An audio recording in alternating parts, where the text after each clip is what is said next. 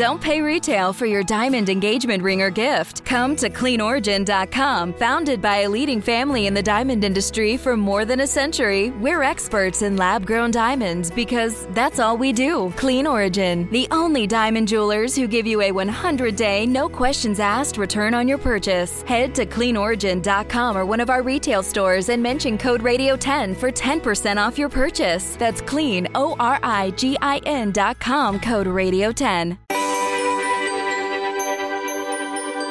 It's Monday afternoon, and we're watching two storms approaching the United States. Tropical Storm Marco is currently impacting the United States, and Tropical Storm Laura, which will soon be Hurricane Laura, will be approaching soon.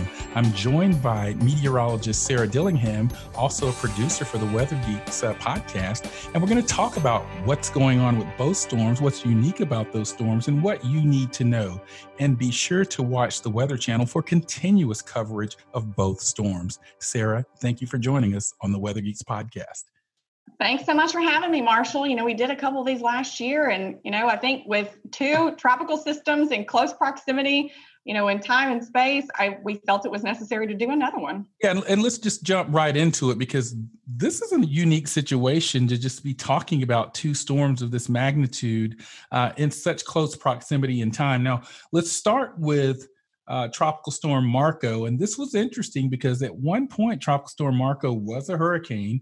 It rapidly intensified down near the Yucatan Peninsula, moved into the Gulf, and I think it sort of suffered something that we often see, which is it was battling some wind shear. So what are your thoughts on where we are with Marco right now? Because I know it is hammering much of the panhandle, particularly Florida, with some rainfall.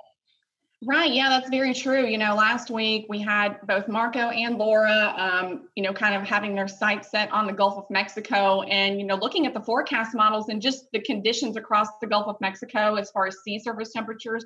We know that Marco was going to have a lot of potential energy, right, to intensify. So looking at the timing of that trough that was centered over the southern central U.S., I think it was very crucial to look at that timing and be like, well, the wind shear better do its job. Otherwise, the Gulf Coast may be in trouble. Thankfully, it seems that the wind shear really has kind of done a number on Marco in the last 24 hours or so. It kind of, I was working a show Saturday night, and it started to look a little better, had a little burst of convection around the center, and then on Sunday it became a hurricane. So then we're kind of getting a little nervous, but thankfully that shear seems to have taken hold. But some areas of the Gulf Coast are still seeing a good bit of rain, especially the Florida Panhandle.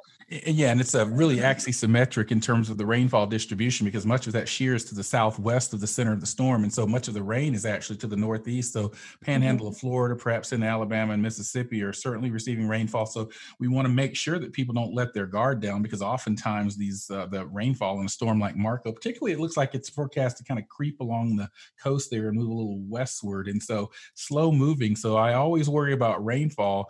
I also, just before we came on, and we're recording this right around Monday afternoon, around noontime, and so we're bringing you up to date information here on Weather Geeks. But I noticed also that these seas were about 21 feet at the storm. So it's doing what tropical storms do. So we can't let our guard down on it. But I think all eyes as we move from Marco, and we certainly don't want to dismiss Marco, will be on Laura. And I hope we're pronouncing it correct, because I thought that there was actually a different pronunciation. But we'll go with Laura for the sake of this podcast. Yeah, I think you're right. I think Laura. Yeah, it's actually a slightly different when I saw the sort of phonetics of it, but we're going to talk about that. But Sarah, one of the interesting things, and let's do some myth busting here. Not necessarily some myth busting. Let's just geek out a little bit on the Fujiwara effect, because that was getting a lot of attention early on in the week and last week, because it looked like we might have two storms in the Gulf of Mexico at the same time. And I was getting questions, I'm sure you were, are these things going to merge into a mega storm, or what's going to happen? And so tell us a little bit about what you were hearing about what the Fujiwara effect is, and why it's probably not going to happen, and frankly, what it is.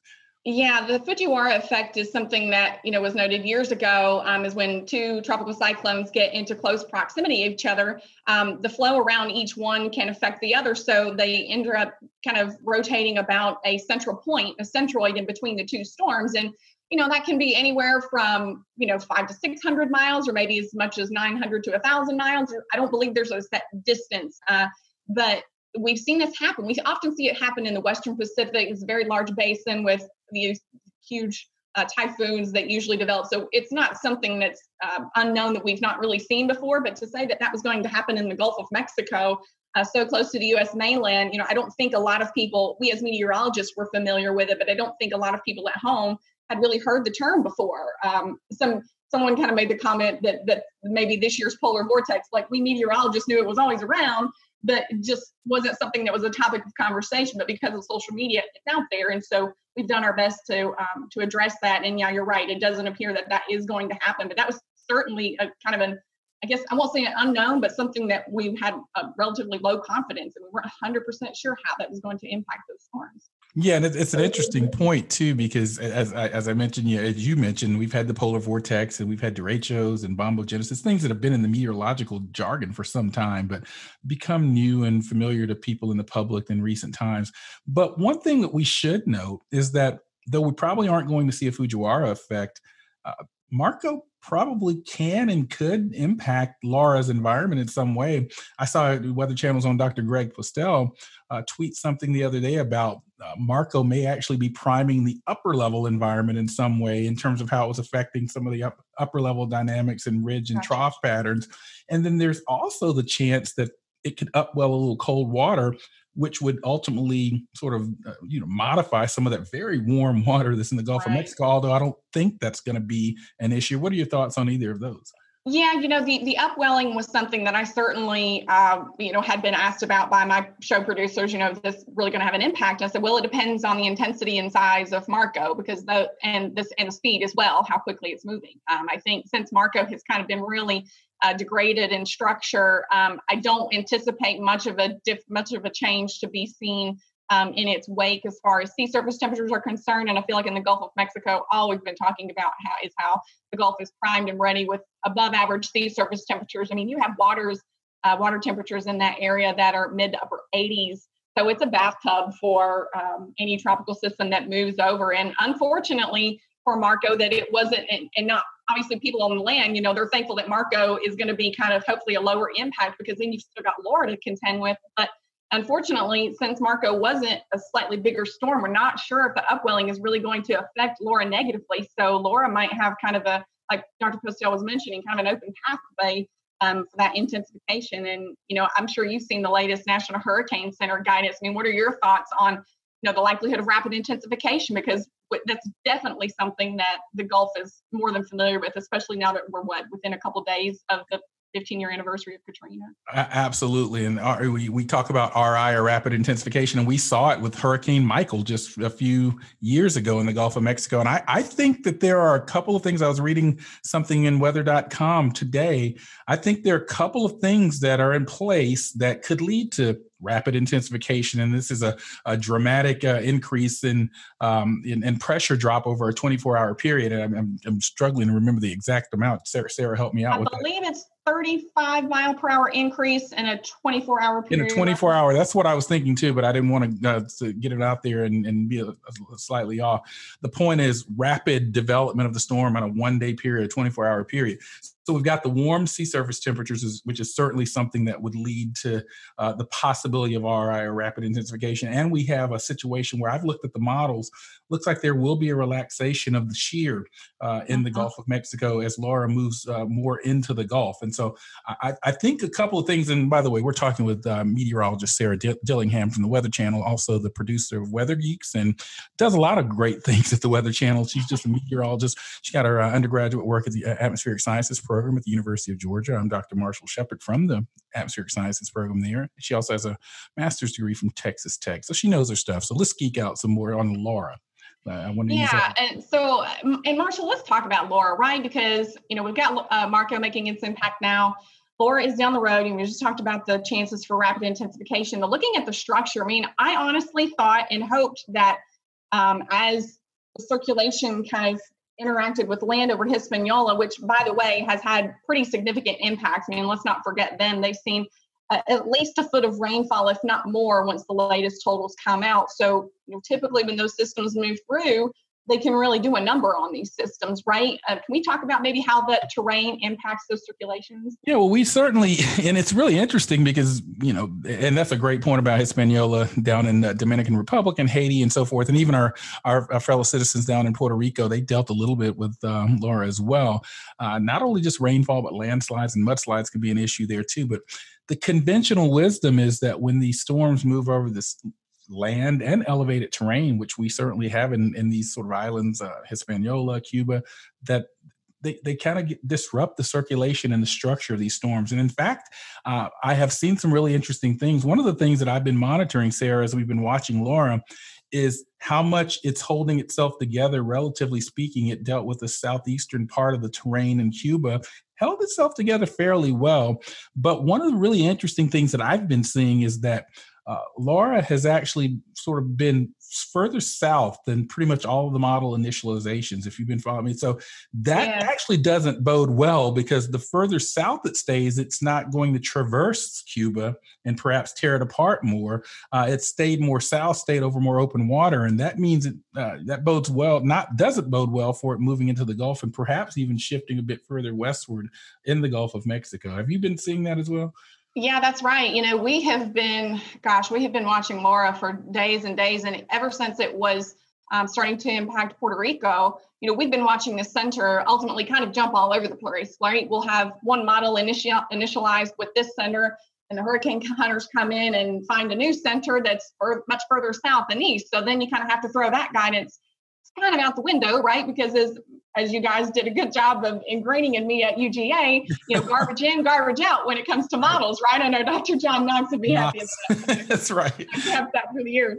I think that's been a real challenge, because obviously anytime you initialize an incorrect center, that impacts a lot, right? Because if it's over land, then you've got a weaker tropical system that's going to impact the track. And if it's not, got a stronger system as it sits over that very warm water. So unfortunately, that's what we've been seeing. So, we've seen a good bit of deal change in the track and intensity as a result. So I think that we just can't message enough to people along the Gulf Coast that there still are a good bit of unknowns in this. Hurricane Center is very good at track forecasting and has made improvements in intensity forecasting. But, when you've got a center that's kind of dancing around, that makes it very difficult for us.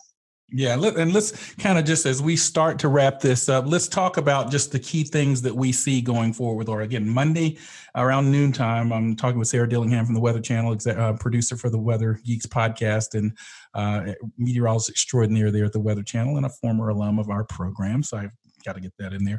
But let's just kind of summarize what we see. So we've got a storm that we think is going to intensify to a hurricane as it moves into the Gulf of Mexico. It's got a lot of warm water ahead of it. Even the loop current, which is a very warm ribbon of water there that we saw with Katrina, caused problems.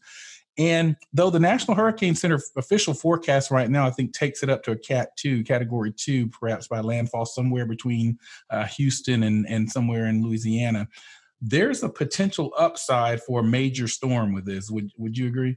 Yes, I do agree with that, especially if we have a slightly more westward track and that center does continue to stay south of Cuba.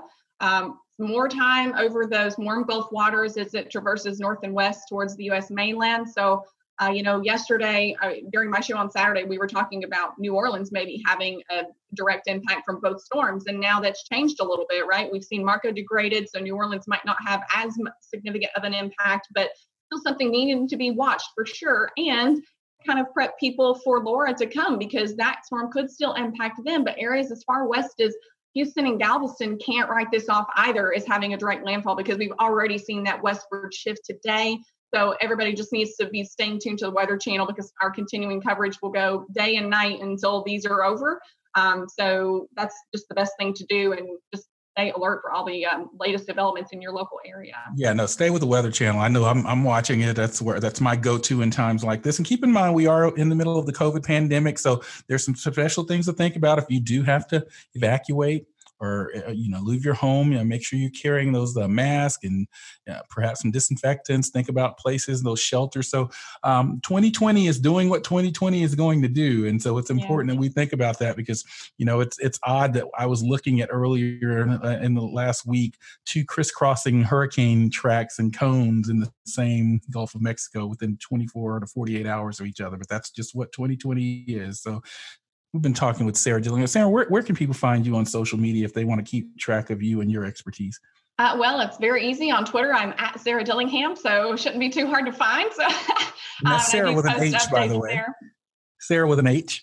Yes, Sarah with an H, Dillingham. So I post updates there, and obviously we're also posting updates on the Weather Geeks Twitter handle as well. You can find us both on Facebook, meteorologist Sarah Dillingham, and also Weather Geeks. So I hope people will just stay tuned and look for more of these podcasts. We'll see if we do some more of these this week, because we've unfortunately got a long week ahead. I worked 5 days last week and 6 days this week. So not sure when the next day off is going to be, but that's what we do at Weather Channel. Tropics is our big thing. So, we know a lot of people are watching. So we're hopefully going to keep everybody safe.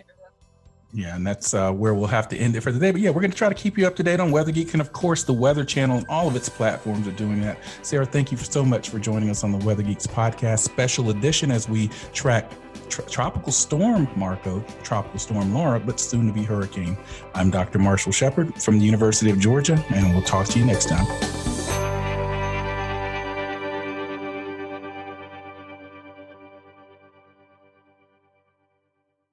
Support for this podcast and the following message come from Corient. Corient provides wealth management services centered around you. They focus on exceeding your expectations and simplifying your life. Corient has been helping high achievers just like you enjoy their lives more fully, preserve their wealth, and provide for the people, causes, and communities they care about. As one of the largest integrated fee-only registered investment advisors in the U.S., Corient has deeply experienced teams in 23 strategic locations. Corient has extensive knowledge spanning the full spectrum of planning, investing, lending, and money management disciplines. Leverage Corient's exclusive network of experts to craft custom solutions designed to help you reach your financial goals, no matter how complex they may be. Real wealth requires real solutions. For more information, connect with a wealth advisor today at Corient.com. That's Corient.com. Corient.com.